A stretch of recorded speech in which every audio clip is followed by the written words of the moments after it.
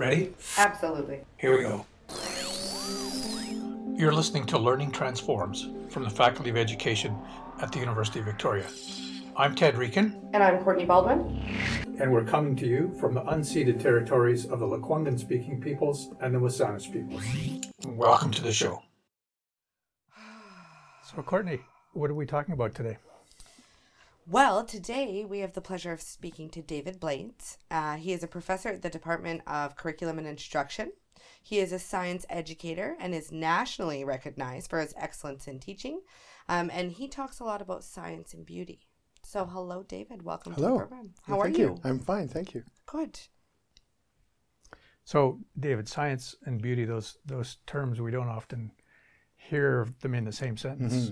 Mm-hmm. Can you talk a bit about how those come together for you? How those come together for me? Well, we don't talk about them in the same sentence because we haven't talked about them as belonging together in the 20th century a whole lot and now into the 21st century. But if you go and look at the scientists and the work that scientists did in the 19th and the 18th century, when science was really emerging as a formal study of nature, all those scientists talked about beauty and awe and wonder.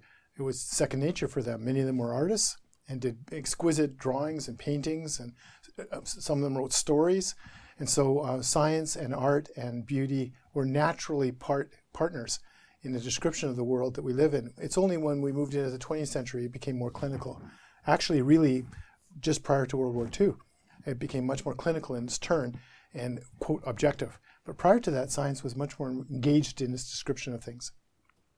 So that separation of the aesthetic from everyday life, I guess, happened as we became more and more scientific. I don't know if we became more and more scientific or more distanced from what science is. If you look at some scientists like Rachel Carson's work, when she wrote Silent Spring, she also has written about beauty and awe in her work as well. She's the famous environmentalist and started the environmental movement in her classic study of DDT. And so in some ways, kind of recovering that. So the environmental movement in the 70s and 80s recovers a lot of that tradition, I think, of science. So in some ways, science got distracted in the Cold War and in the space race towards a more physics kind of mechanical look at the world. And really, we should see historically that's a 2 or 3 decade absence. And what we're trying to do in science education, which is really influenced by the space race, is to recover some of the themes and the ideas that were present in science prior to that. David, that's fascinating and leads into something that we were talking about a little bit earlier that you had done with your fourth year students, teaching students about science and beauty. Right. Do you want to talk about that a Sure. little bit? So one of the problems we have in science education is that teacher candidates, beginning teachers who are going through a program to become certified as teachers so they can teach in our schools, if they're becoming elementary school teachers, traditionally they have very weak backgrounds in science. They have high school science, of course, and maybe 1 or 2 courses at university. 2 at the University of Victoria, 1 everywhere else in BC. And now we expect them to go into schools and be champions for science. But they don't even fundamentally understand what science is. They didn't really get a good sense of it in high school, and they don't have a good sense of it at university, and now this. So in science education, science teacher education, we have tried all kinds of methods to help these teachers begin to understand the nature of science. So I used to do like home inquiries and anything that would get them sort of being scientists. We've tried growing plants, we've tried various methods so they can try different variables and get the whole idea of what science is. None of those have worked very successfully. And I would say the research says about 20-30% of the students get a sense of science from these things. They've been pretty well unsuccessful. Why is that? Why is that? I think they're too superficial. That's my sense. And they also don't seem to touch anything deep in the students emotionally, which I think is a critical part. So when a scientist goes out to study rocks or goes out to study the ocean, whatever they're studying, the stars, they've had all these years of experience, but also their life and their emotion and their desires trapped in part of that inquiry. And really, when you ask students to do a little home inquiry, it doesn't get into that. So I wondered for a long time about what to do about this problem, about students understanding, well, what is science exactly, since I'll be teaching children that. So what did I do? A friend of mine, I think I shared the story, a friend of mine wrote to me and asked me if I would do a chapter for a book he was writing on teacher education for elementary schools and preparing teachers to teach in elementary schools. And he wanted me to write the chapter, it was on aesthetics and aesthetics and science teacher education. So I wrote back to him and said, I have no idea about this topic. This isn't my topic. I don't ever do research in this topic. And he wrote back to me and said, what a great opportunity for you. Why don't you try it? So his name is Donald, and I thanked him. And he is a professor of aesthetics and ethics.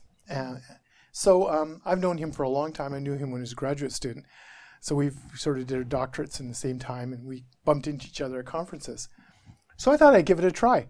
So I asked my students to pick something in nature that they don't know about or would like to know about, and to study it, and to learn more about it. So it could be like, what causes, here a classic one is, what does cause sunsets? Or why do leaves turn color? It could be whatever, those are some of the common ones that I got. And then I asked students to then depict their journey of understanding aesthetically.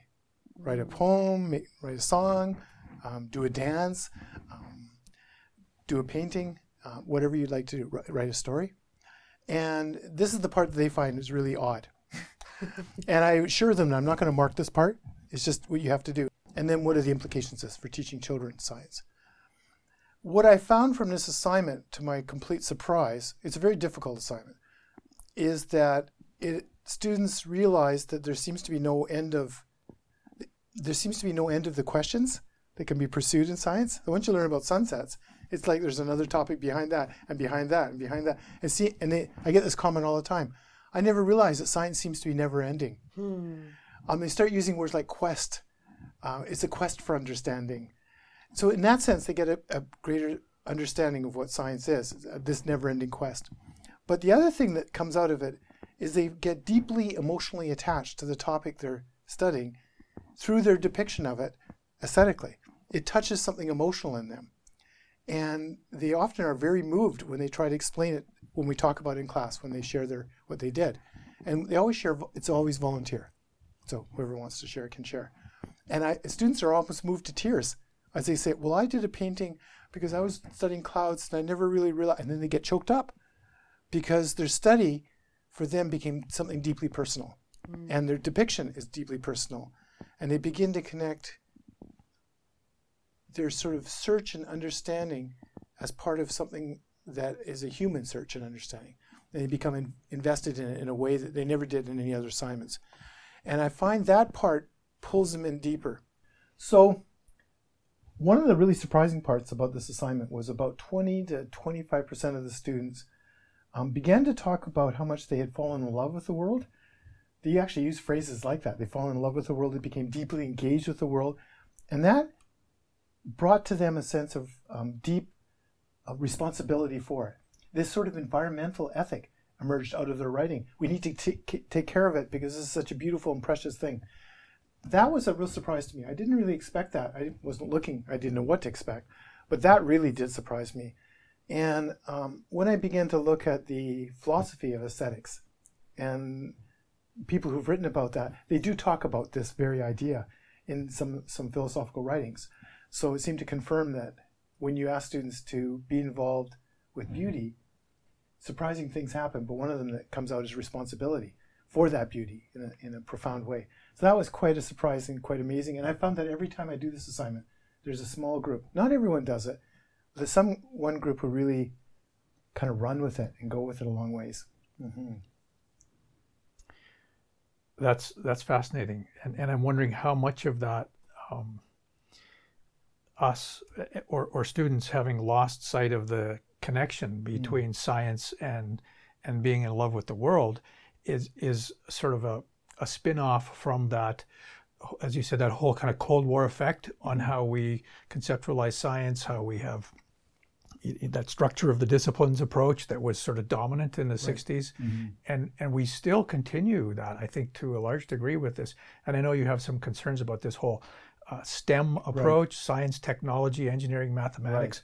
And I'm wondering if that's linked also to your seeing an absence of the aesthetic. And well, that's a really great question, Ted. And I think right off the bat, I would agree. It is.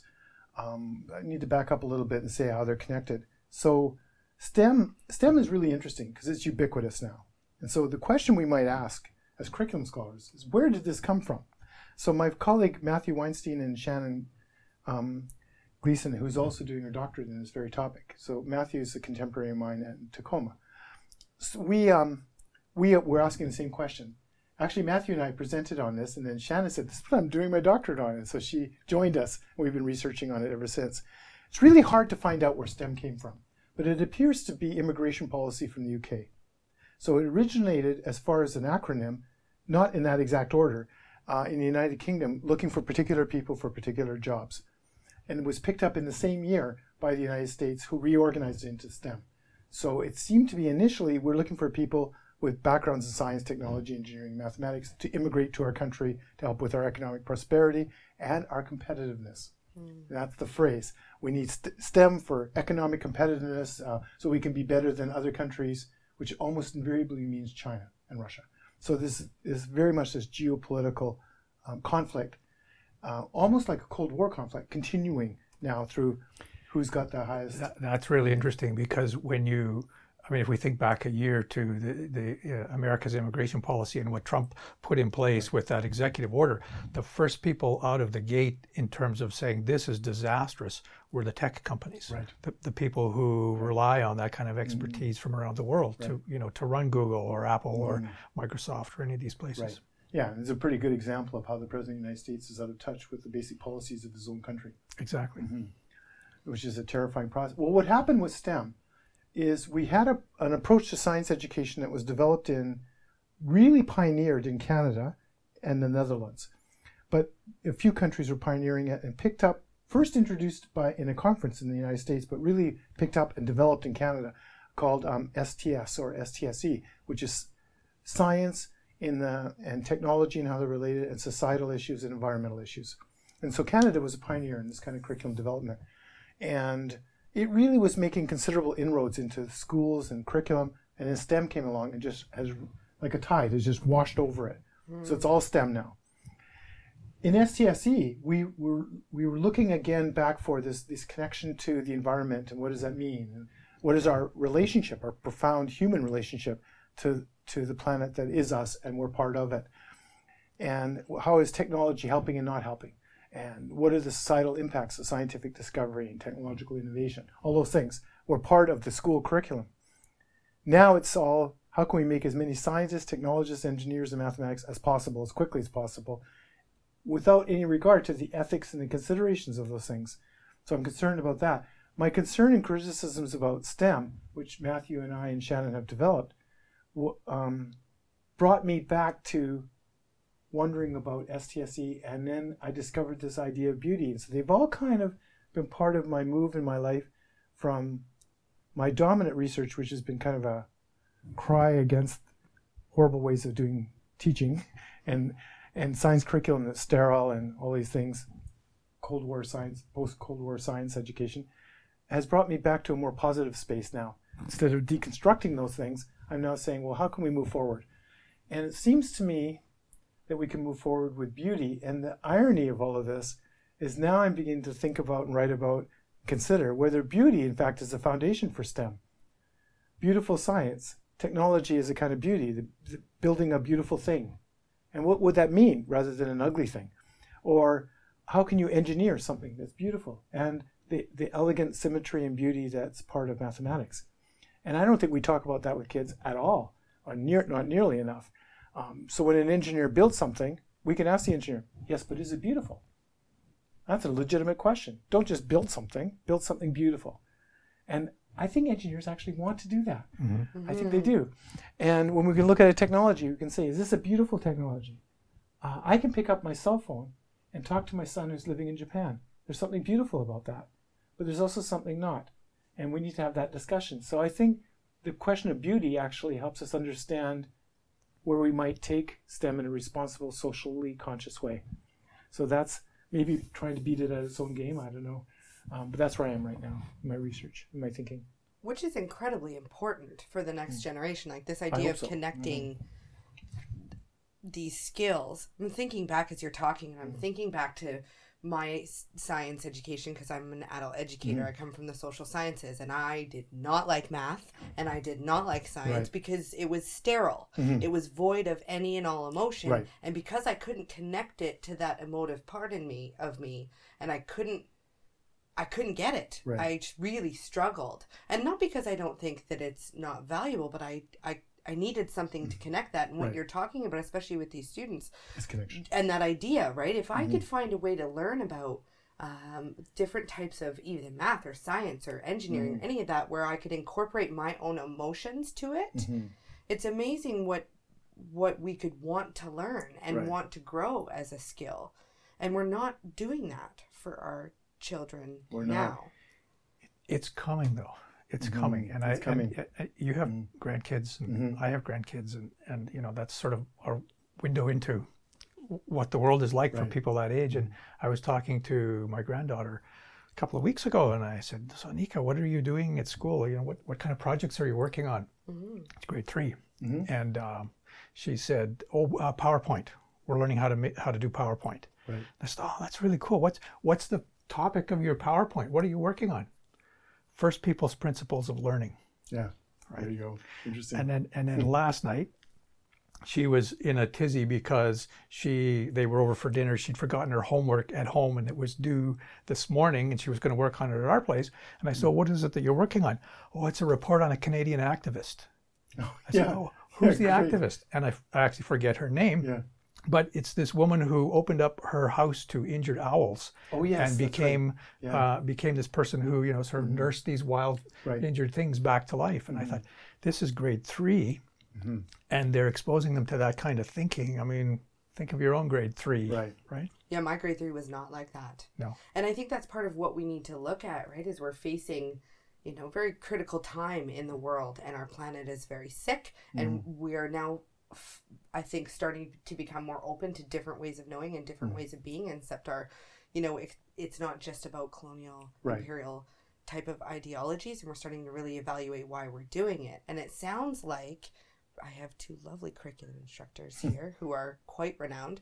Both of you have this passion for and understanding that bridge between beauty, science, whatever you're teaching, and connecting it into the emotion is a fundamental necessity for education.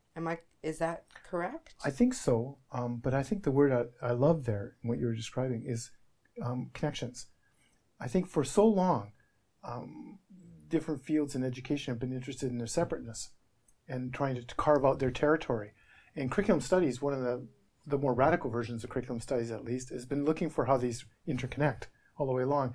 And we're starting to see the fruits of that, I think, now in some of the teachers who are in our schools doing interconnected, cross-curriculum kinds of assignments and ideas and teaching. The danger, though, is that sometimes in those cross-curricular connections, certain things may be left out that are essential too. So you have to be diligent and you have to really know what you're doing. But I do see a change. I agree with you, Ted. Probably the most delightful thing I experienced was I was taking my grandson Noam to a school, and as we're walking in, I said, "Noam, do you do science?" Because lots of elementary school teachers used to be afraid to do it and weren't doing it. And he said, "Granddad, we do science every day. Every day we do science." I said, "Really?" He says, "Yeah. What are you doing?" He told me, and it was really this great project they were doing. And I walk in, and the teacher that he had was one of the teachers I'd had.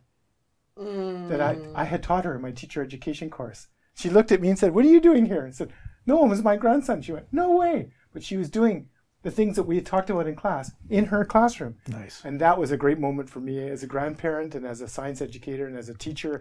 I thought, wow, this is really making a difference in my own family, no less. Yeah. So that was pretty cool.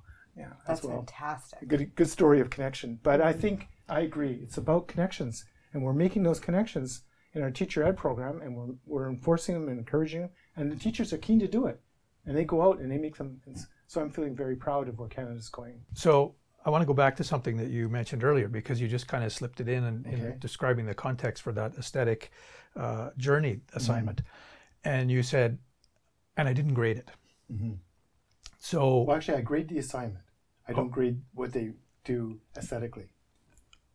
Okay, so and why is that? Why did you remove the grading component Right. to the aesthetic. So this is what I tell them.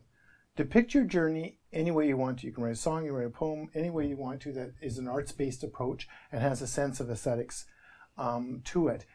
But I'm not qualified to judge the product that you make. I mean, I'm not an art educator, I'm not an artist. Well, I dabble in it, but I don't have the qualifications to do that. And that's really not the point of the assignment anyway. The point of the assignment is the reflection you do based on what you've produced and where it took you. And why did it take you there? And what are the implications for that for teaching? So the implications part for teaching is what I can assess. And it helps me see the attunement of the teacher candidate to children and also to the idea of teaching children science. So that part is the only part that I mark, actually. The rest of it is just what they just have to do it. And I find I can do that. And some teachers stay fairly superficial and they really don't think about children at all. And they just think, well, yes, it's kind of fun. I guess maybe I could get the kids to do art. So they haven't really taken it anywhere. But most do not. Most take it quite a long ways and take it directions I wouldn't have imagined.